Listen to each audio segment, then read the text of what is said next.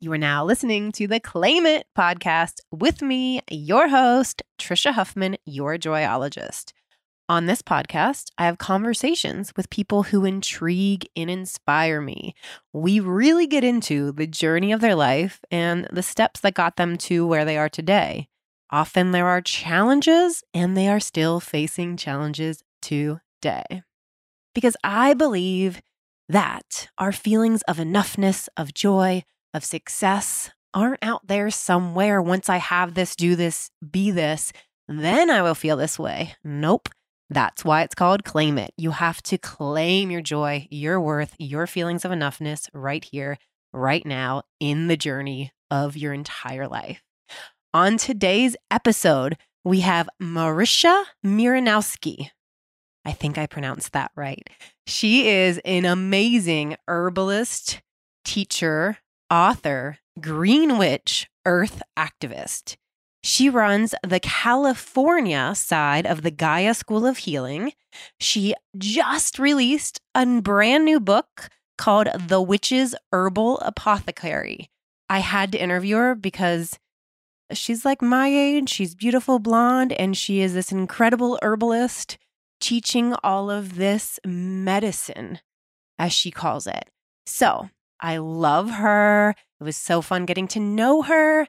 Take a listen and make sure to follow her. You can find how her name is spelled in the show notes below. All right. So, I think I would like to start with you. What I know of you is herbs and herbalism. I know there's much more to that and to your story, but where did that even start? Did you get exposed to working with stuff from the earth from a young age, or? Yeah, I actually was. I came from Poland. Okay. And I was 6 years old when we moved to the States. And some of my earliest memories are of my great-grandmother showing me how to pick nettles, stinging nettles. Oh, wow. Was that in Poland? That was in Poland, okay. Yeah. And I have some memories of plants from when I was really young. And then they kind of, came out of my life, and I ended up studying architecture and working in community organizing. So your earliest memories are picking the nettle, but then when you moved to the States, that all fell away for a while? It did in a way. I mean, there was still kind of a lot of European folk tradition growing up, a lot of rituals that were connected to the seasons changing. Oh, even though nobody in my family would ever say that they're pagans. They're Catholic, they're Polish. But when you look at, I had an Irish man once, a professor, tell me that if you scratch a Catholic beneath, you will find a pagan. And so a lot of the things growing up that I was participating in were really very nature-based, and kind of the spirituality that we were practicing had to do with, now the practices that to me really show the cycles of the seasons and the earth as a living being going What through. were some of those practices? Well, even like spring rituals of Easter. Easter is like a really big deal in Poland. And it's a very joyful festival of It's not all about Easter bunnies. No, and egg hunts. even though, funny enough, Easter bunnies, right? The bunny and the hare is a symbol of the goddess. Oh. And so we think about, here we think about Easter, we think about bunnies, we think about chocolate eggs, right? We think about eggs. Well, the Druids used to paint eggs red, and they would bury them in freshly plowed fields as a ritual and as an offering to the earth to feed her fertility. Oh. And I think that, what's funny is all of us are actually so much more connected to nature and these cycles of death and rebirth that we see in nature than we're aware of. Yeah. And we all know that, because if we think about the way that we feel in spring, it's like in the springtime, we're all so much happier. There's a renewal of joy and a renewal of optimism. And often we end up getting creative ideas for new projects and new endeavors, or we want to enter a new relationship or have a new lover, or look beautiful. There's that feeling of the maiden, of this renewal and this rebirth. And so, it's really interesting. Even like Christmas now, we're getting close to Christmas holidays, and nobody, I think, really thinks about it as a pagan festival, but it's incredibly pagan. We're gathering pretty much on the winter solstice, right? The winter solstice is the 21st of December, the darkest night of the year. And we gather in the darkest night and we call in miracles. We call in, even baby Jesus, whether you believe in Christianity or not, is a symbol of the sun being reborn and of light coming back. Because the sun. Yeah, the sun. Reborn. Yeah. And so, people since the beginning of time have been coming together and feeding these forces of nature that bring in renewal and that bring in magic into our lives. And in many ways, we're still doing it, even though we're not really necessarily aware.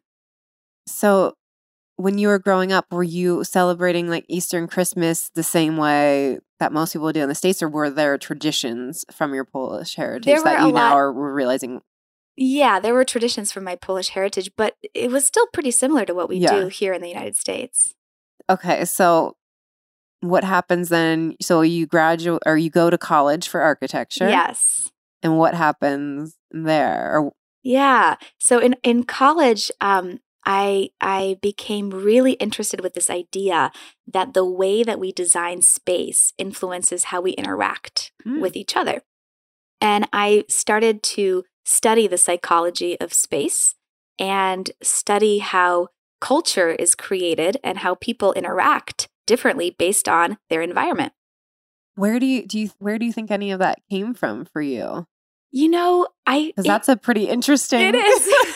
to be thinking in your early 20s or even before that, perhaps. Totally. I know. It's funny. I think maybe it had to do with this contrast of growing up and, having a lot of my childhood still in Europe, where we walked to our grandmother's house and we walked to the market and we would run into our neighbors. And so there was this feeling of community and togetherness that was experienced, and then noticing how the elderly thrived in that situation because they weren't isolated. And then coming to the United States where, the American dream has always been every man has his castle, which also leads to isolation and which, we're social beings. Humans are animals and isolation does lead to sickness. Where did you grow up in the States? I grew up in Madison, Wisconsin. Okay. Mm-hmm. Yeah, and I grew up in this neighborhood that was intended for professors coming from abroad because that's how we came into the States. My parents are professors at the university, and it was almost like a community. Like, it almost looked like these intentional communities that I later went on to work on. Interesting. Okay, so you're in architecture school. Yeah. Did you end up becoming an architect? I did end up working for a really wonderful architect who is in Nevada City, California, and he has a company called the Co-Housing Company. They brought this model of intentional community from Denmark, and they've been bringing these intentional communities and helping people kind of create a village and create a neighborhood and design it. They've been doing that for decades here in the United States. Wow. Yeah, so I was working with them. And then I got burned out, honestly. Yeah. and how old were you at the time? I was in my early 20s. And there were, different factors that contributed to me having a healing crisis. My health really started to suffer, and I was spending most of my time in front of the computer. And I just, my soul desperately called for nature and for going back into a life that is more connected to nature and to play, honestly, as well. So what did you do, and how long did it take you from starting to feel this burnout to actually making a change? And was that first just okay, I have to quit and I don't know what I'm going to do, or what happened? Well, I think the burnout, there were so many different things that contributed to it. I had also done my thesis in this tiny remote village in Mexico and had gotten very sick. So physically my health was pretty weak, and I was, writing my thesis in college, and then I went straight into this job. So a lot of it, it was accumulated. I think that's what happens with healing crisis. And, now as a healer and as an herbalist, that's what I see is that, it's years of us pushing ourselves. Yeah. Because most times nobody does take a break. No. And that's kind of, to not do anything either.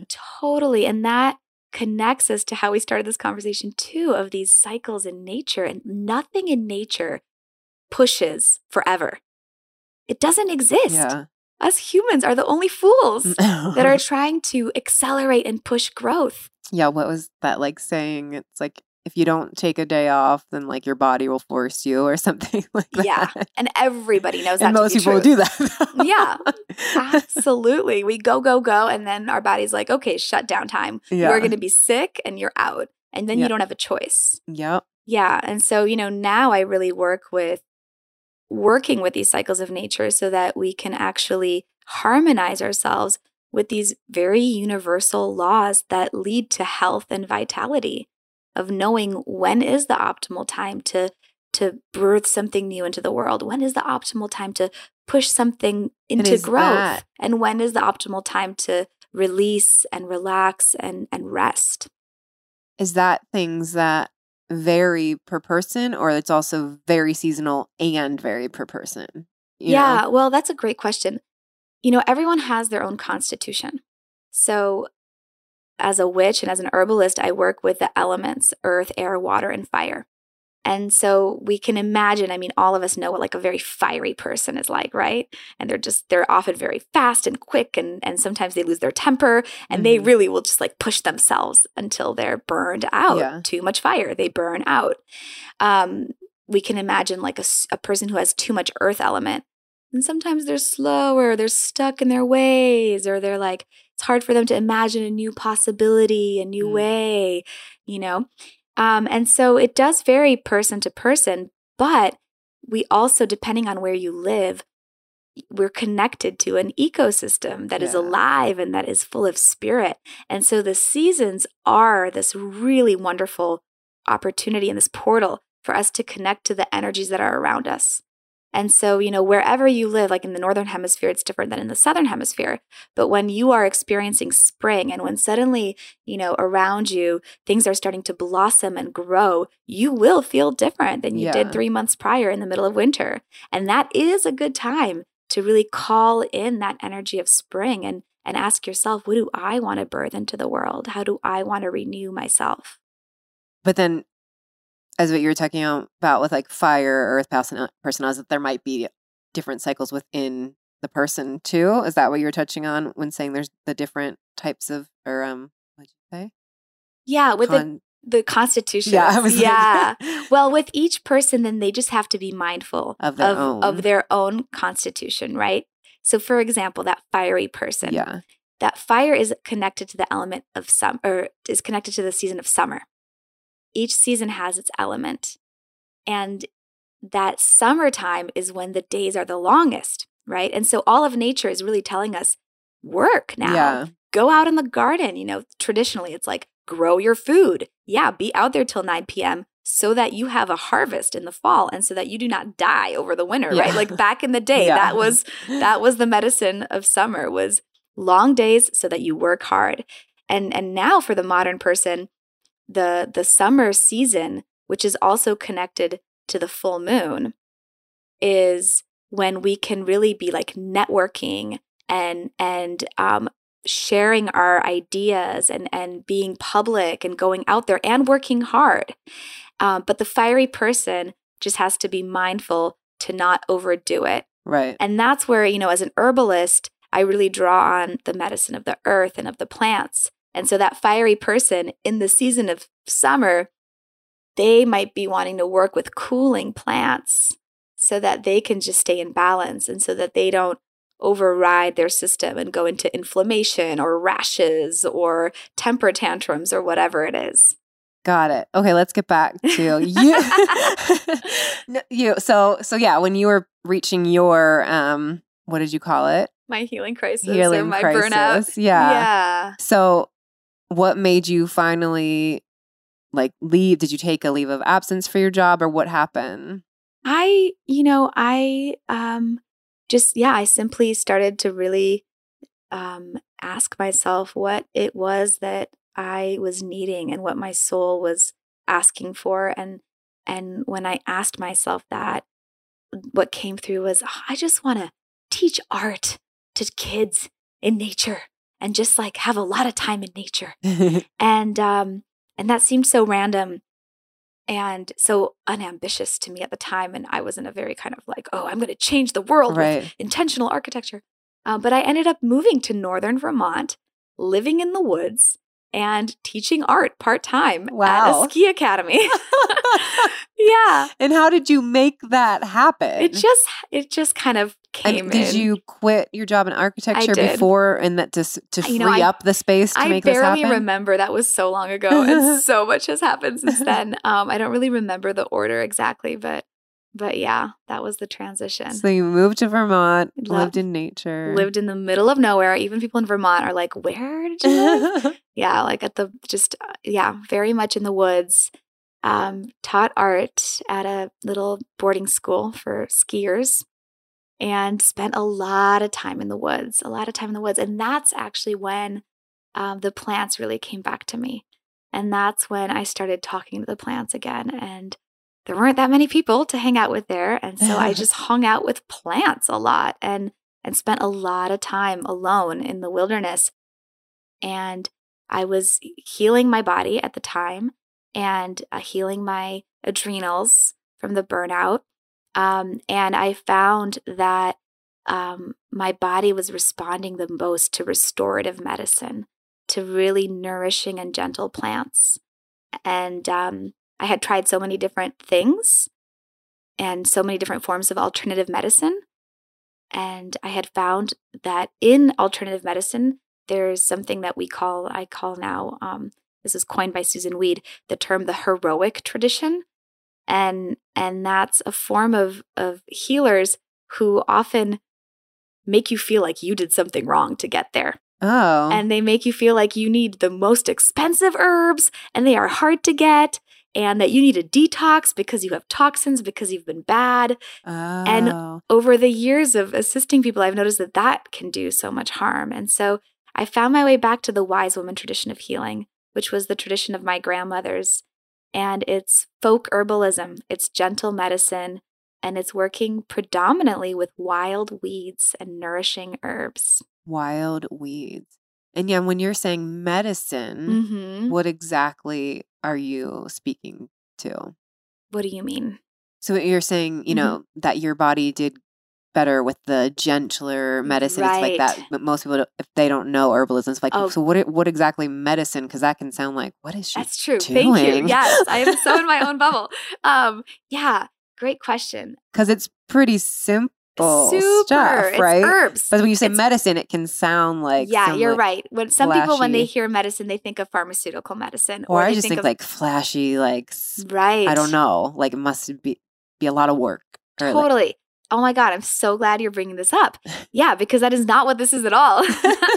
and yeah, specifically the herbal medicine that I work with, the plants that I work with, we call them nourishing herbs, and they are literally wild weeds. They're plants like stinging nettles or chickweed. They're plants that you've seen that grow in the forests, probably wherever you live. Or they might be even in your yard growing. Totally, like dandelion. I was about to say dandelion. Dandelion, yeah. They're plants that are super abundant, and they're free. And it turns out that they're superfoods. A lot of them are incredibly powerful and full of healing properties and full of vitamins and minerals and enzymes. And when you were living out in the nature in Vermont, and you said you tried all sorts of different alternative medicine, and you noticed that your body was starting to resonate more with these gentle herbs. So then were you just going out in nature and let me pick this? What is this? What can I do with this? Were you just like experimenting on your own or? Yeah, well, I did have a foundation of some herbal knowledge based on just growing up in Poland. And nettles was a plant that… Right. So you had some, unlike me, I would be like, what are nettles at first? Yes. But then I did also go to the Gaia School of Healing in Vermont. Oh, okay. And so that's where I studied with Sage Maurer, who started the Gaia School of Healing 20 years ago. Is that what brought you to Vermont? Or no, you just happened to be there. I just happened to be there. Wow. Yeah. It was just beautiful life, Yeah.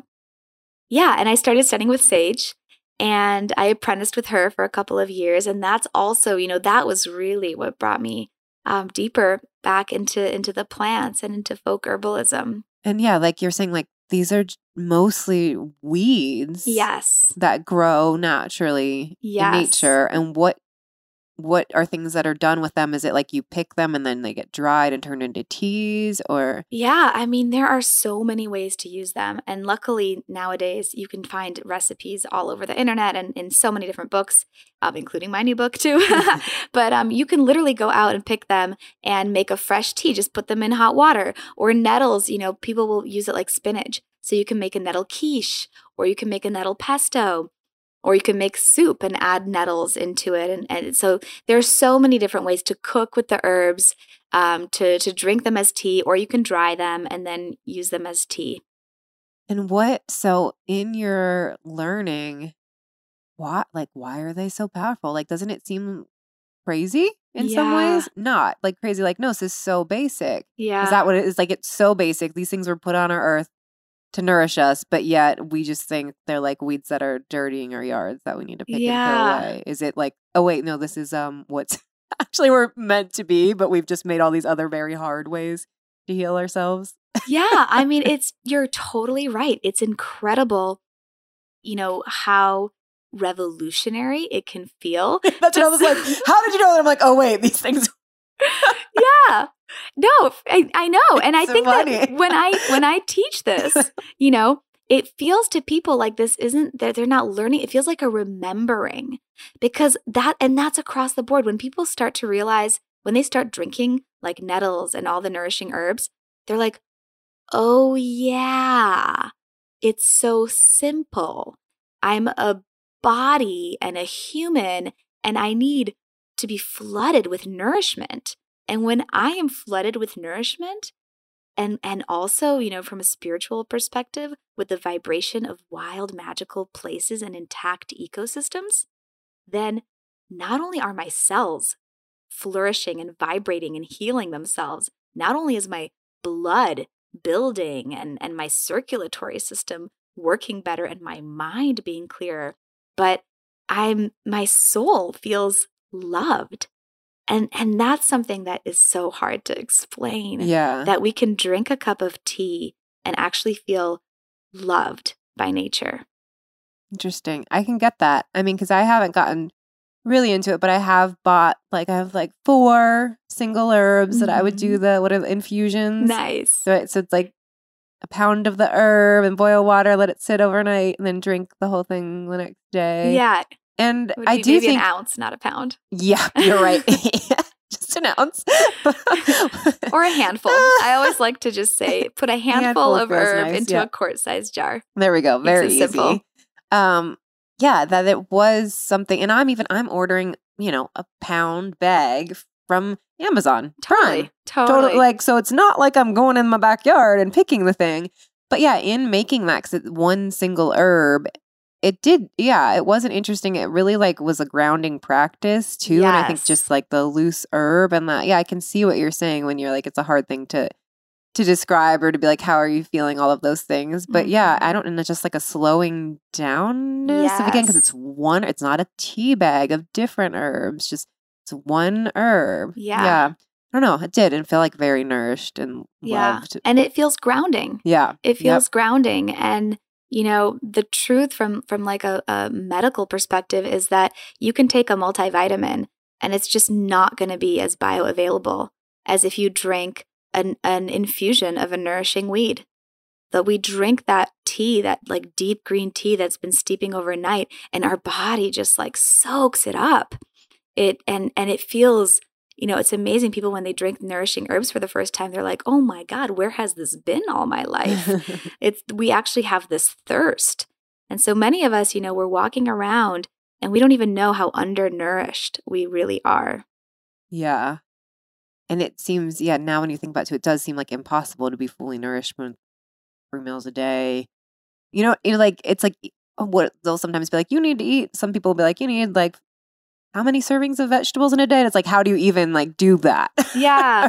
And then, when we learn that our vegetables, if they're not grown not only organically, but even if they're grown organically, if they're not grown in soil that's rich in minerals, and if they're grown in a monocrop situation, which most food is grown, then unfortunately our food is only as mineral rich and as nutritious as is the soil. So when we're drinking plants from wild earth and wild places, we're getting just a phenomenal nutrition that is just not really available to us if we're just relying on, commercially grown vegetables. So back to Vermont. Yeah. When you were saying you noticed, so you were like doing different things to try to heal your body, adrenal overload, you said. And so you felt the physical difference from doing things like the infusions and stuff with the single herbs. Oh yeah. From what were other things that you were trying? That was my main practice. And that's, at the Gaia School of Healing, the first thing that we have our students do is choose one herb and drink a quart of a nourishing herb infusion every day for 30 days. The same one? Yeah. Wow. And the reason we do that is so that people can really get to know that one plant. And of course, they are studying herbalism. So we're training them to really understand how that plant works in their body. So, you don't have to necessarily do that. But it is really phenomenal because these plants, they have a cumulative effect. So the way that they make you feel after 2 weeks of drinking them every day is different than after just one cup. Yeah. And a lot of people, across the board. I mean, at this point, I've worked with hundreds of people. After a month of drinking a nourishing herb, they feel so much more grounded and present and nourished, and they feel vitality. A lot of people will stop drinking coffee because they have a natural energy that comes back to them. And a lot of these herbs are very healing to the adrenals and to the nervous system. So when you were really getting into the sun, you found the Gaia School in Vermont. Yeah. Were you then like, this is it? Like, not just this is healing for me, but I want to do work with this? Or was that an evolution as well? That was an evolution as well. I definitely dove into the study and the practice and just the tending of relationships with these plants. But I did not know where it would lead me. I certainly did not know that years later I would be opening a branch of the school in California. Yeah, definitely not. Yeah, that was just life and following the breadcrumbs of life. But I would have never guessed So then that. What else were you just still teaching art at the time? I was just teaching art, doing art. At whatever schools, at that same school? Or did you at the same school, yeah. And then I would drive. So that was it. You were able to get salary doing that, and then you were just learning herbs on your own. Yeah. So where did the next And then from Vermont, after a few years of Vermont, I moved to LA. That's quite a jump. It was a huge jump. It was dramatic. What inspired that? I, after a few years, really was missing diversity in culture. And had you been to LA prior? No. And I used to live in Northern California. Okay. And so I used to, kind of have I think a lot of Northern Californians have some judgments around LA. I've noticed that. Yeah. But they often have never actually been to LA. I've also noticed that as well, the people who like to talk smack about LA. But I definitely did not think that I would end up in LA. But I did. And when I first moved to LA, I started designing gardens, medicinal gardens. And I worked for a few years designing. Was that something you started on your own? Or did you find someone out here was doing it and started working for them? No, I started working on a project. There was a spa that was being built using biodynamic gardening, a lot of these practices that I use. And it was an organic healing retreat spa in Malibu. And they needed 7 chakra gardens to be designed with medicinal gardens. And there was a whole team of people. It was kind of perfect. Your architecture background. It was incredible. And then I worked with the chakras and my herbalism. And it was pretty amazing. And I was there for a few years. And then I had You worked on these gardens for a few years. Yeah. In the same gardens or separate ones? It was the same. I was like, this seems like a very long. It was very. But Malibu. Okay. Exactly. Exactly. And that's where I slowly feeling more of the sacral chakra. No. You need to redo the throat chakra. Girl. I'm not vibing with the Exactly. Yeah. And so after a while, I was like, okay. But I mean, that being said. That's great. I mean, that being said, a garden is never done. And they need care. True.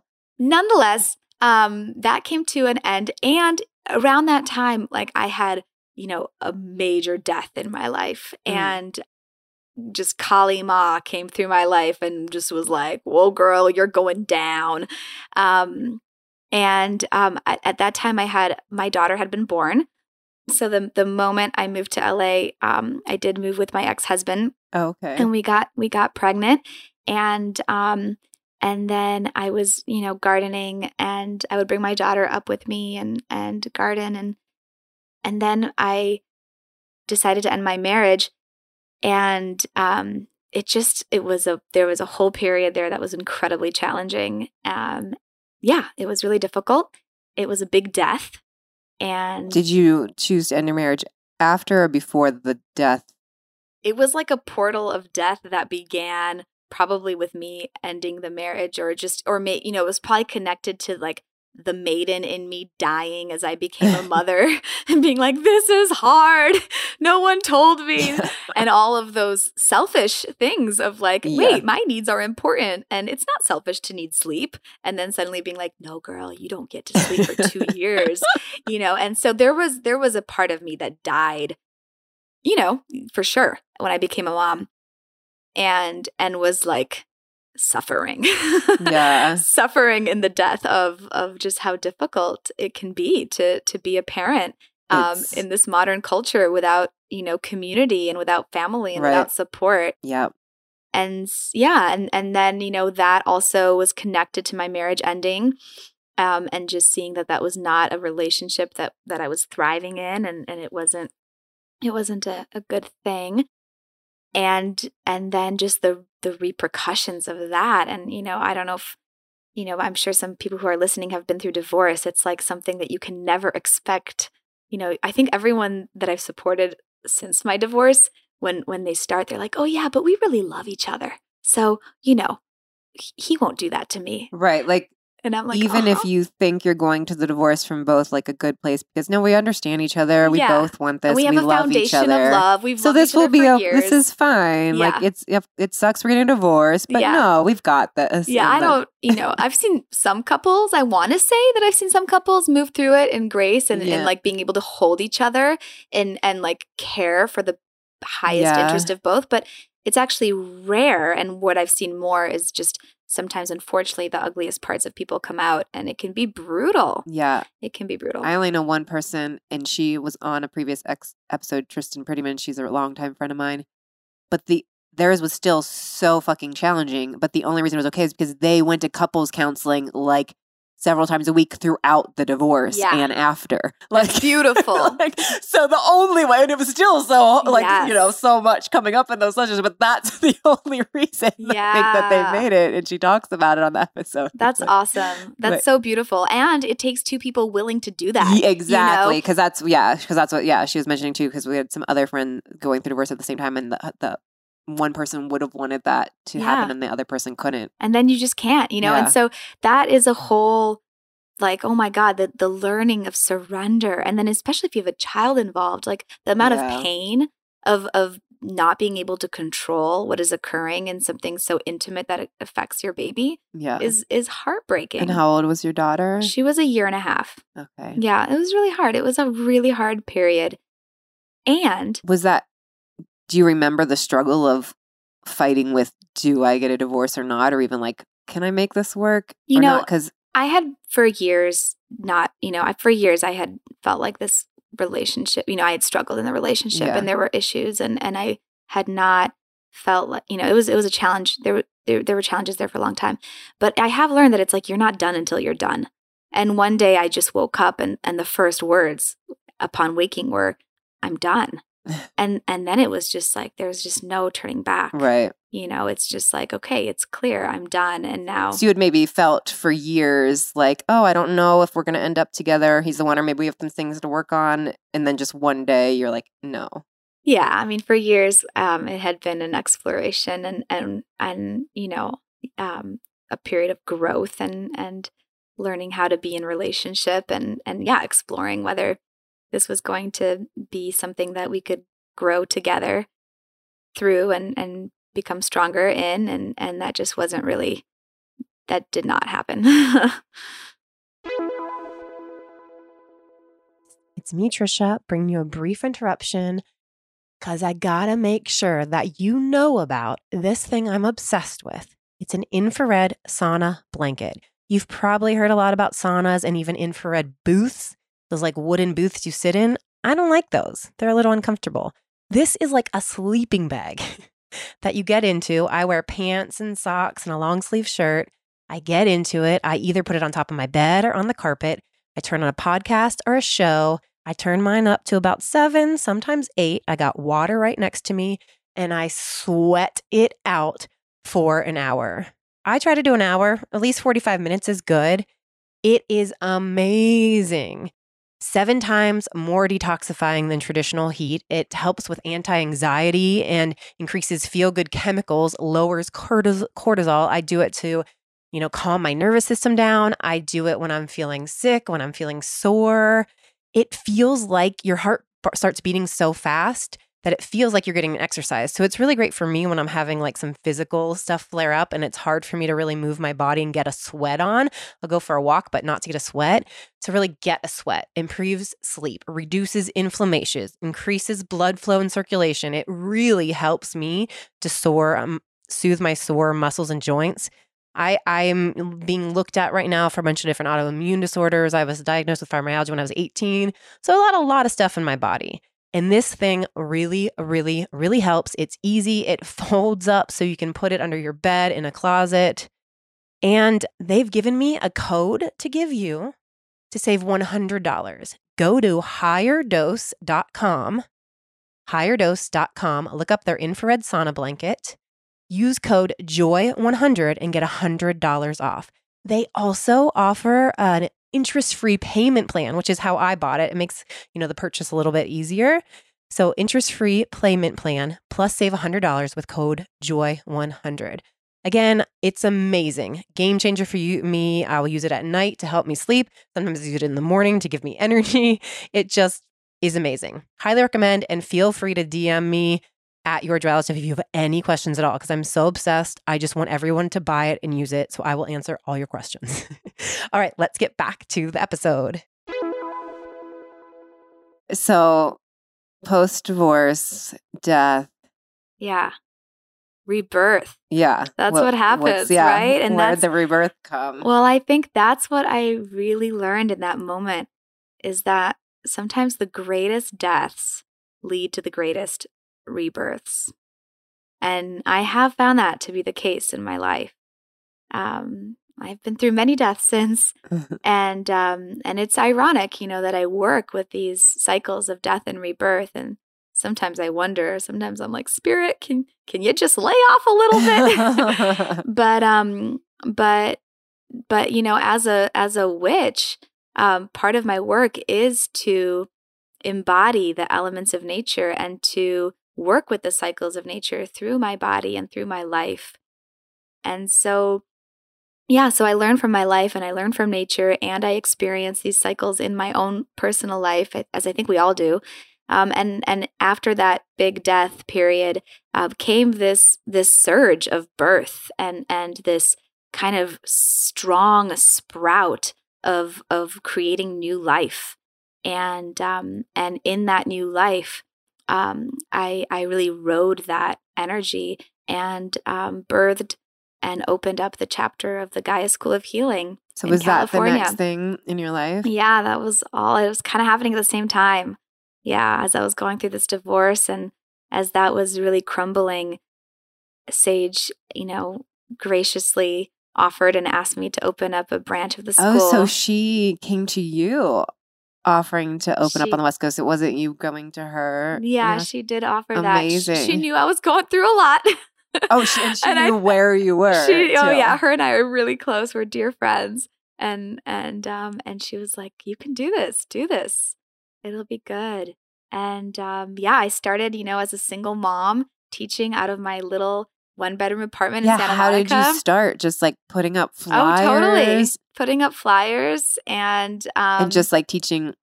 I started the apprenticeship. I started teaching the apprenticeship. The first thing you did was starting the apprenticeship. It's the apprenticeship that is taught by the Gaia School that Sage created.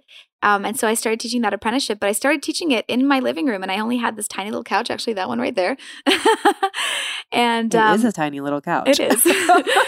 And I would move it out of my living room, and 20 ladies would come and sit on my living room floor, and I would teach, and we would drink teas. Wow. And I did that, and that's how it began. That's how the school And was began. that, so healing for you It was. to then be sharing the herbs It with these was. women. And it's, the plants, it's like anytime we connect with them and anytime I find that I connect with the spirits of nature, it's like we're so embraced by nature and so welcomed and so loved.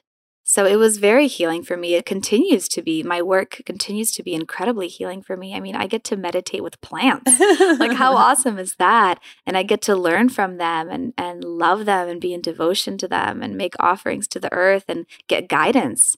And the spiritual teachings that I teach and the things that I share come from these ancient plants that have been on this planet longer than we have, and certainly longer than my little human life.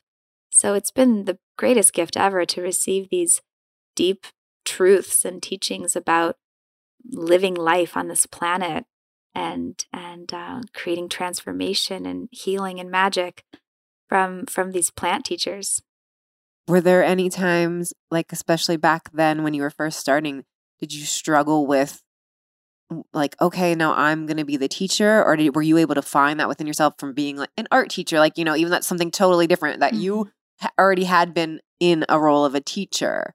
Or was that, or just even when Sage first, asked you to do that, I'm guessing inside you felt a strong yes, but maybe were there some doubts and fears that came up? Yeah, I mean, I both my parents are teachers and Right. I've been teaching like, my whole life.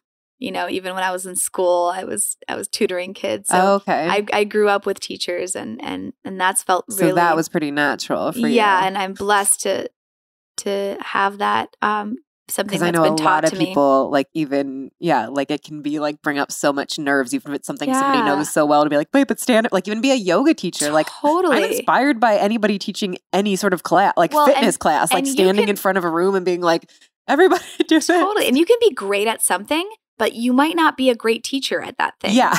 So, that's the thing is it is a whole thing to know how to teach. And so I am blessed that was a tool in my tool bag. And Sage also was just, really an incredible guide and she's helped, she really helped me so much and was just so supportive. And yeah, it was pretty natural. It's a state of really, it's a state of channeling almost, because I teach from the plants and what I do is it's also not this like power dynamic of, oh, I am the teacher and I'm going to tell you everything that you need to know. It's really the way that we teach at the Gaia School is in sacred space and in ceremony, having people meditate with teas and with plants, guiding them into connection with their bodies and the way that they're experiencing the plants so that they're learning directly from the plants. And what does that mean? Because I have had, friends that have studied with you, or what is it called? Apprentice. Yeah. When you meditate with a plant, what exactly does that look like? Is it just you're holding the plant and see what comes up? Or is it like a guided visualization? Yeah. It generally involves first, getting quiet and centering yourself and we drink the tea. It's a tea meditation. And then it's really using the senses. So using the sense of smell and keeping your eyes closed and we pray, we ask this plant spirit to come into our bodies. We use guided meditation to open our bodies, to release tension. So we really are asking for this energy that is not our own to enter our body. And then we start to drink, and I guide students in meditation into connection. And essentially it's really just helping people connect to the sensations. And so using our senses. Quieting. So the point of meditation is that normally it's just you take a drink, you're in a conversation, whatever. Oh yeah, this is nice. And you're not really fully focused on it. And here you're like, okay, what does this feel like in my mouth? And this sip, it's traveling down my throat. Where is it going? Oh, I can feel it in my heart. Or like, oh, wow, it landed in my belly and my belly's relaxing. And so it's through that process, and that can last like 20 minutes. And then, we just write down what we've experienced. And often I'll call in the spirit of the plant. And so sometimes these meditations can involve visuals as well. But the idea is that then in circle, people will be like, yeah, I really feel more calm now. Or I felt like an opening in my heart, or wow, my grandmother came in. And what's incredible is that, 20 people will start to hear experiences that really echo their own. And they're like, oh my God, my grandmother came in too. Oh, or like, wow. wow, I really felt supported and unconditionally loved.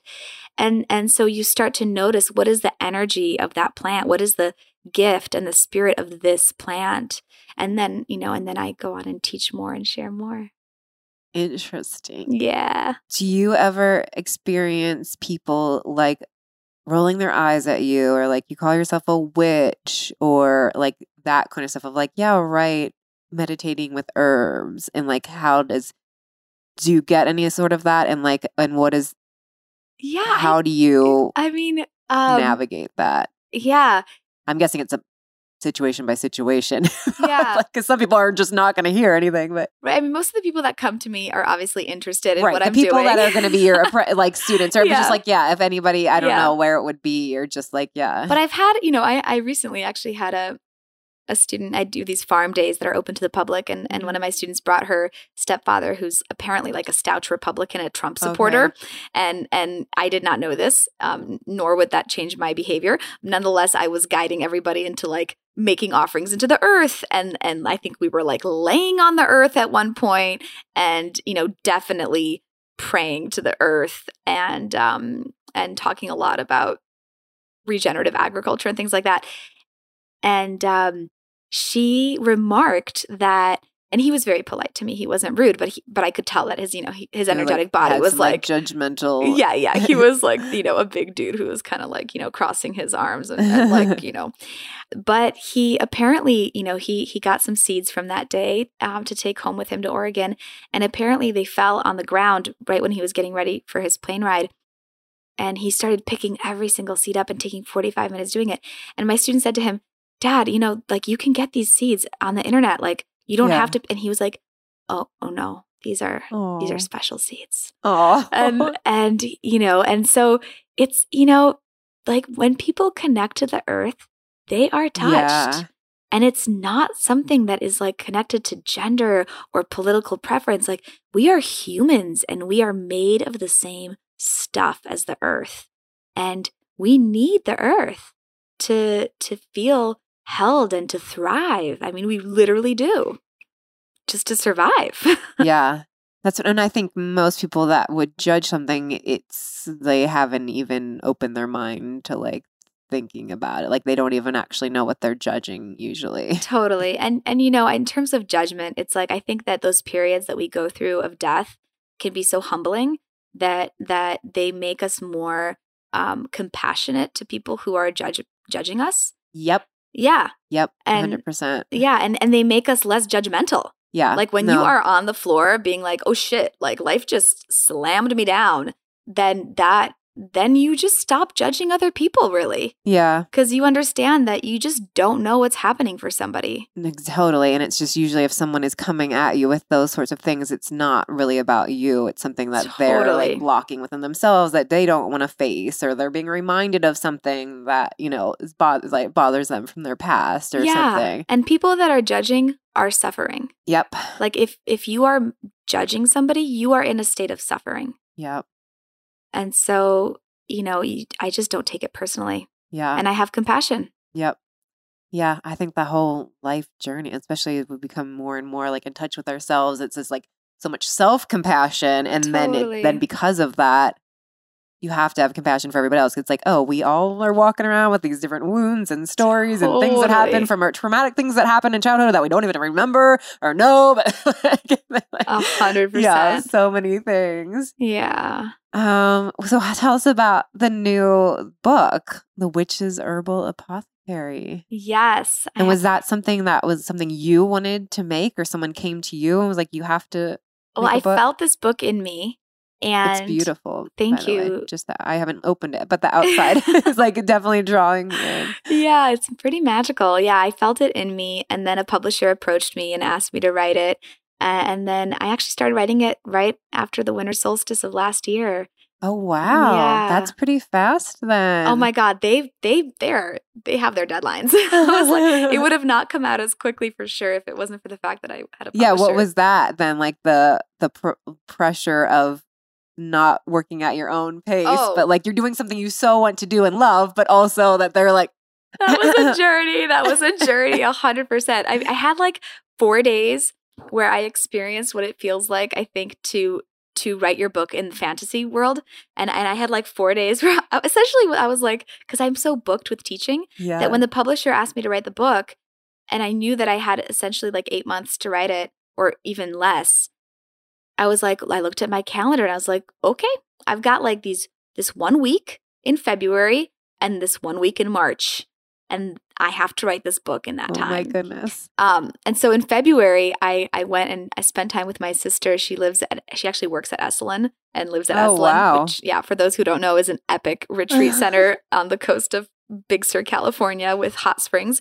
And my dad watched my daughter, and I went for 4 days, and I had the fantasy of writing. And I would just get up in the morning and go for a walk. And then I would write, go to lunch. And I had this moment where I was like, oh my God, this is why the patriarchy doesn't want to let go. Because I was like, this is fucking epic. I am just getting to feel brilliant and so important writing my book. And I'm having someone else watch my kid, somebody else feed me food. And all I have to do is just get up and work. I was like, this is easy. I was like, I could do this. And of course, then I came back and went back to my life as a single mom and running multiple businesses. And the rest of the book was essentially like a series of all-nighters, a lot of prayer and a lot of assistance from spirit and the plants.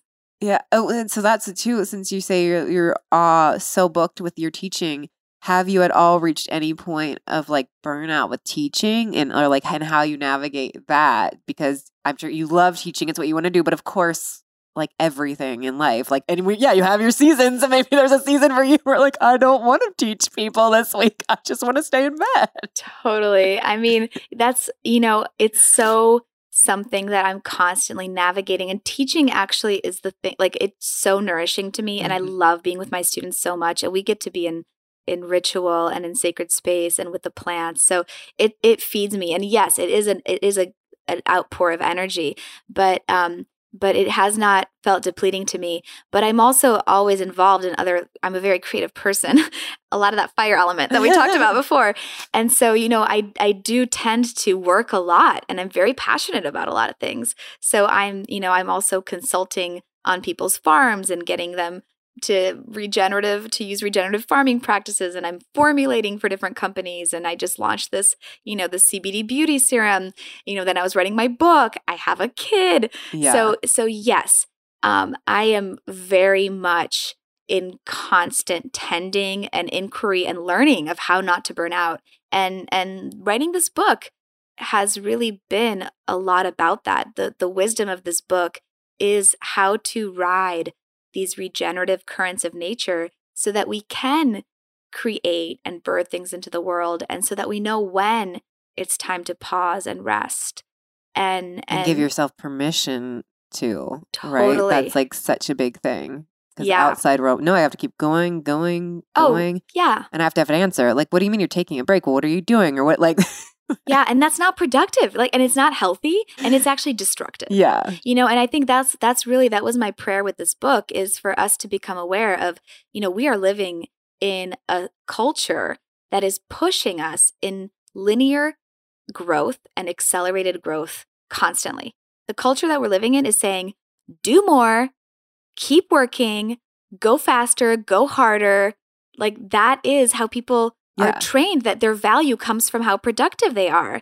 And even on vacations, like, okay, work hard so I can go take my vacation. And then they're like doing things the whole vacation. I'm like, how do you even take and then you're like exhausted from vacation and then you go right back to work. Yeah. Resting is a revolutionary act. And, this culture of constant growth, constant pushing, constant doing, constant work is really connected to the patriarchy and connected to capitalism and connected to these extractive systems that are really hurting the earth. this idea of all growth is good. It's the definition of the capitalistic economy of we need to produce more and extract more from the earth and create more things and buy more stuff. And now we can really see, the devastation of what that has led to, and the planet is incredibly struggling. We can't do that forever. And so, in a lot of these conversations that I'm having with students and with peers and colleagues, it's not really a conversation of, okay, how can we live a sustainable life? Because sustaining is not what we want to do. It's how can we live a regenerative life so that, yes, we have moments of growth and creating something, and that is balanced with moments of midwiving death and allowing things to decay and compost and rest and lay fallow. Yeah, I love that. I had like a Instagram post that went viral at the end of last year saying like 2019. I don't remember what else it said, but the main thing was like, that we start glamorizing rest. I think Drew Barrymore posted it too. I'm like, it went like really viral, and I like loved that. I was like, so many people. I was like, now, but did anybody like live that? Checking in, like, yeah, because I made sure to keep glamorizing rest on my feed. Good. Yeah, I mean, I've always been someone that did listen to that. Well, I was diagnosed with fibromyalgia when I was 18, and so I've had a lot of chronic pain stuff, which has led me to take great care of myself and allow rest. That I'm not able to push because my body will shut down faster. So I can sense the shutting down before it happens and like be rest. And that I've been like, I've taken chunks off of not working for like months and being okay with it.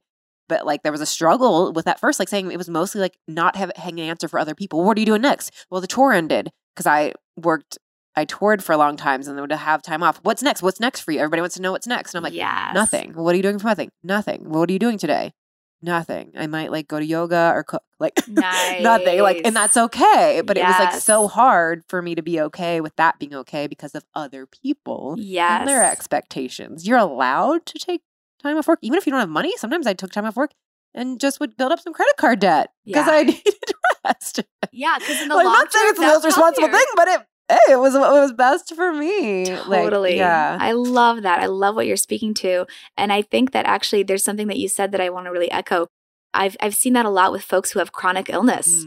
And sometimes people will say that is the gift of chronic illness. I say that. Yeah, I've always said that, like, my pain and chronic illness is a lot, but it's been such a gift for me, and that's one of the things. And I also feel like I've been much more tied into my intuition and stuff because of it. And that, I was always taking care of myself first, or else I couldn't show up for anything else. And we have to look at this fact that in this time when people are pushing themselves more than ever, it's also the time where there's more chronic illness than ever.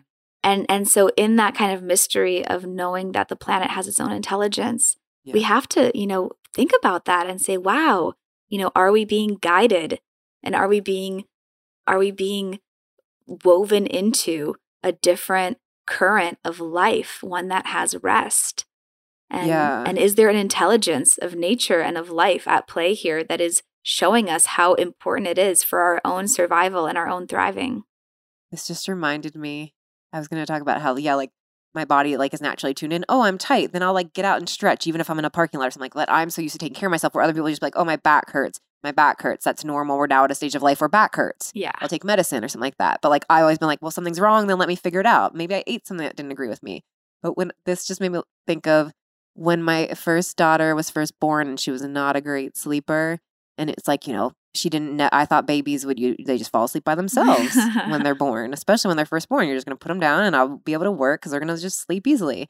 And my first daughter I don't think both my kids, I had to like force them to sleep. Like, okay, I have a noise machine and I'm bouncing and I'm wearing them and doing these things, whatever.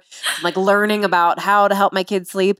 It's like, pay attention to the cues. When the baby yawns, they're tired. You got like that. Wait, right?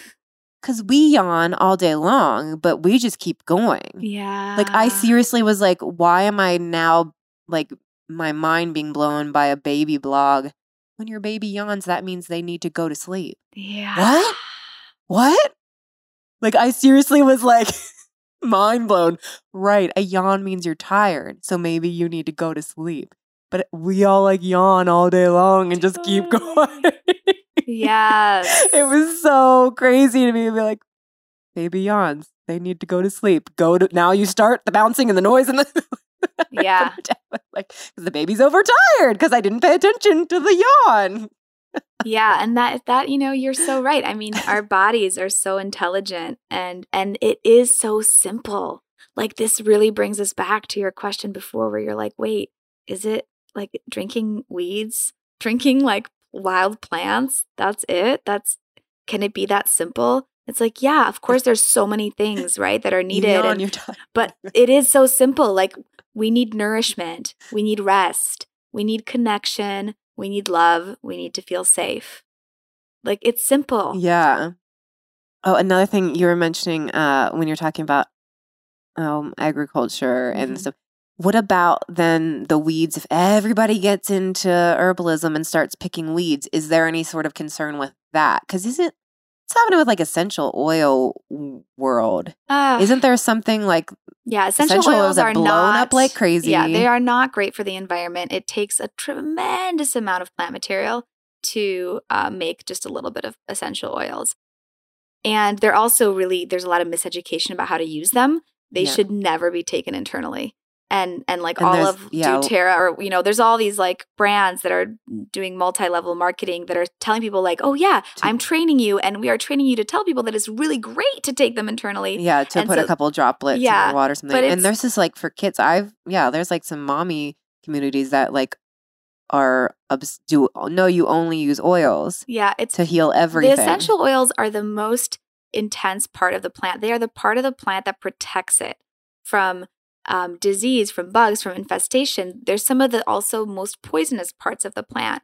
So that's why when we put essential oils on our body, we always dilute them with a carrier oil. Which I did not do. Which is now why you have that allergic reaction to lavender. I have a severe allergy to lavender now because I thought I was being so healthy and put some lavender oil directly on on my armpit. Yeah. Don't do that. Don't do that. And lavender oil is one of the safer ones. Like I do put actually like if there's a bug bite or something, I will put a little bit of lavender oil. I might do that, put a little bit of it straight on the bug bite. But your armpit is it's like just directly into your lymph nodes. And it was like razor burn, yeah. Which was like open. Yeah. But typically when you use an essential oil, you put in a carrier oil, almond seed oil, even olive oil, you dilute it. You dilute it so that you're not putting this really strong concentrated oil into your body and taking it internally. It's as if like, and if you like feel the inside of your cheek with your tongue, it's like soft tissue, right? Mm-hmm. And essential oil, it's like as if you were putting acid on soft tissue.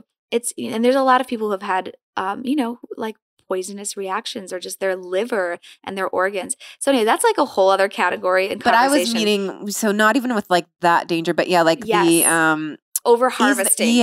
So like with everything, there's a new like if totally. Cauliflower everything. Yes. There's probably going to be an issue with like then keeping cauliflower. Yeah. But yeah, so is there, because these things are mostly naturally growing like that, like is there any sort of concern? Yeah. Well, if you're an herbalist, then you know how to ethically harvest. And so when we are harvesting plants, we always learn to only harvest as much as we need and to only harvest, in a way that you can't even tell that it was harvested. Not killing, like taking the entire plant and you're just harvesting from it. Exactly. So that's something that happens. That being said, there are so many plants on the planet, and plants like quinoa or maca have been plants that have gotten so popular and then have, like the people of Peru can no longer use maca, unfortunately, because it was their traditional food.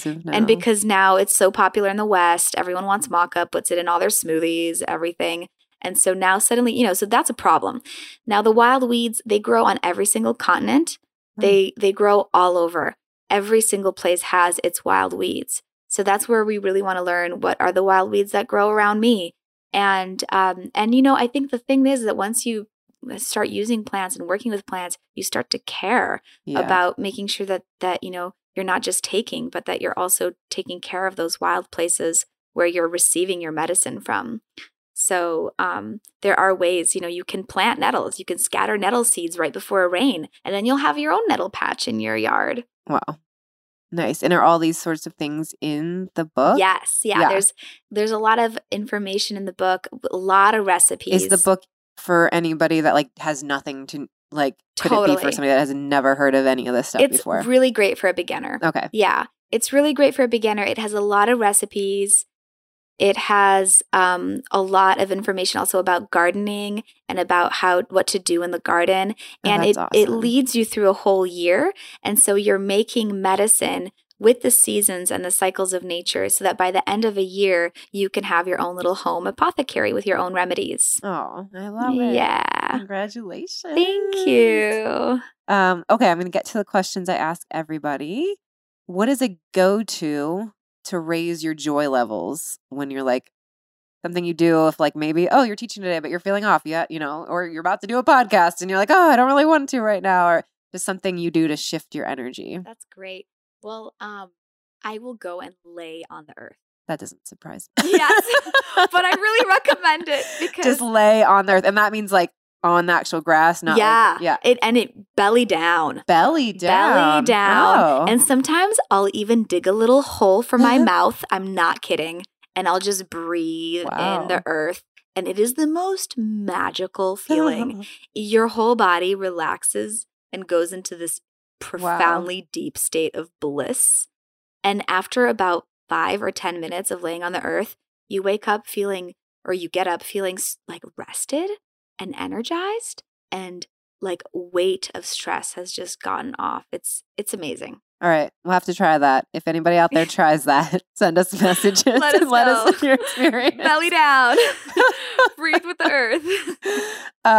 Which keychain did you choose and why? I chose the keychain. Everything is going my way. There are so many great keychains here, but you asked me to choose one of something that I want to be reminded of.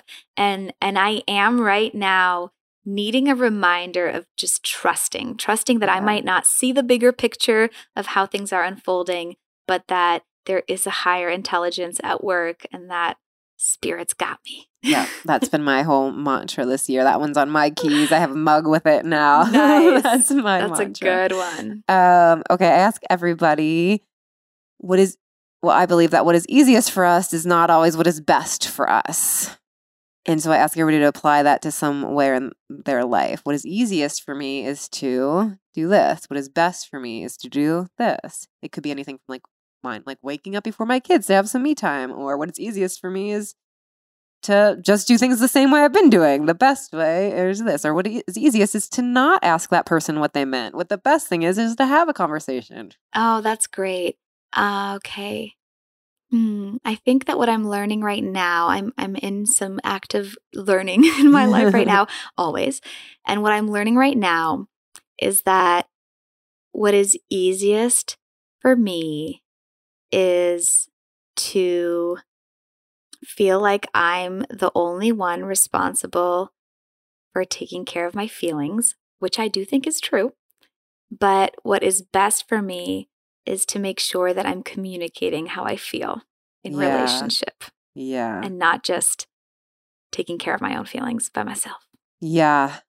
Communication is always key. And I always find myself like, when I'm in disappointment, it's usually because I have not communicated, that I had an expectation I didn't realize. Yeah. Ugh. Yes. Why doesn't everybody just know what we're thinking and wanting? I know, that'd be great. All right, the last thing is what? What? I'd love to talk about ritual too. Sure. If possible. Yeah, go ahead. Okay, I did just create this really beautiful magical CBD face serum, and I want to share it because I know that a lot of the audiences are women. And what does that mean for CBD face serum? Yeah. Because when I think of CBD, I'm like, it's supposed to relax you? Right. Like, it's super anti-inflammatory. Okay. Yeah. So this is an oil that's made of organic oils, cold-pressed raw seeds like moringa and sea buckhorn and rosehip seed oil, super medicinal and potent. It's like the supreme nourishment for the face. And then it has 777 milligrams of CBD. And it really is super beautifying. And it's been healing scars. And for people who have rashes and psoriasis, and then it reduces inflammation, so any puffiness of the face. And I want to share it because a lot of women, like we use different beauty products, and kind of like your armpit story there. You know, we don't think about the fact that if there are chemicals or even if the ingredients are non-organic, that it's like if we're putting it on our skin, it's like if we wouldn't drink it, we shouldn't put it on our skin.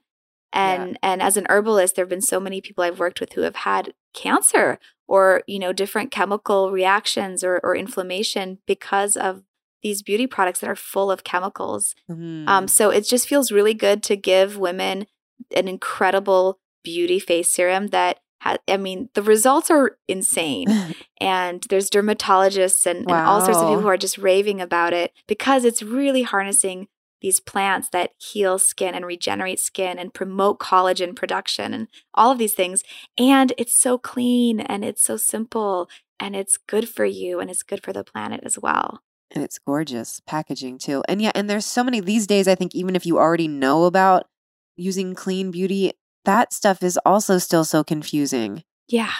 Of totally. what is actually clean or not. Like, and you can put natural on something and it still has all the chemicals in it, like marketing details and stuff. Yeah. It's really hard to tell. Like, even I've been like wearing clean beauty stuff for like, I don't even know how many years, at least 10 years. And I'm still like confused on wait, is this because it'll look natural? But then there's that one chemical. So is that a natural? Like, wait, what is it? So confusing. And a really great thing to just go for if you're wondering is just like look at the ingredients and are they organic? I mean, honestly, I'm surprised at how often things are marketed to be clean beauty. But if you look at the ingredients, you're like, none of this comes from organic plants. And a lot of it comes, if it's something you can't pronounce, then obviously it's not clean. Yeah. Yeah. Yeah. All right. So ritual, and we will make sure that's linked in the notes as well. Yes. All right. The final question is the name of the podcast is Claim It. What are you claiming for yourself right now? I am claiming thriving. Yes. This is my year to thrive. Love it. Yes. I just got like chills. Oh, it's happening. You are thriving. It's happening. It's all going my way. Yes. Thank you so much for talking with me, sharing everything. Thank you. Thanks so much. And blessings to all the listeners. Aww. Take care. And there you go. I love learning about these different people up to different things in the world and how they've found it and do it and be it and are living their lives. So go follow Marisha. I'm not even going to try to spell out her name and account. Links are here. And she's also at the Gaia School of Healing. GaiaSchoolingHealing.com. Go get her book, The Witch's Herbal Apothecary. There's a link below also. Full show notes and full links are found at yourjoyologist.com/podcast. You can find all things me at Your Joyologist and at Your Joyologist on all social media platforms. Send me a message, share the episode. We love hearing from you. And I really love for you to subscribe and leave a review on the podcast platform you're listening to. I want to know why you listen, how you found me. And besides, for me, those reviews are really great for getting the show out into the world so that other people can find it and listen as well. And if you do, leave a review, screenshot it, send it to podcast@yourjoyologist.com. And I'll send you a little gift box of the goodies from my product shop. I've got an affirmation deck. I've got wine glasses. I got keychains, the magnets, so many good things. Find those at shop.yourjoyologist.com. Make sure to check out the infrared sauna blanket I talked about. Joy 100 gets you $100 off. And go get my daily inspiration app. It's called Own Your Awesome. It's in the Google Play and the Apple App Store. Own Your Awesome. Hundreds of daily inspirational thoughts and affirmations.